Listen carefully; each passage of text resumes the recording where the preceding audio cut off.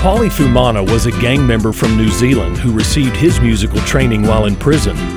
He rose to international fame with this song that was so strange. Because of his violent past, he named the song Duff It Up, but one of the producer's wives kept using the phrase "how bizarre" in response to almost every story he would say.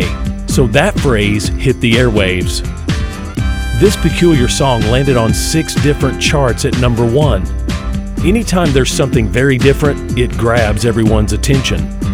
The same is true with Christians. When Christians are truly living for God, it will make them seem odd.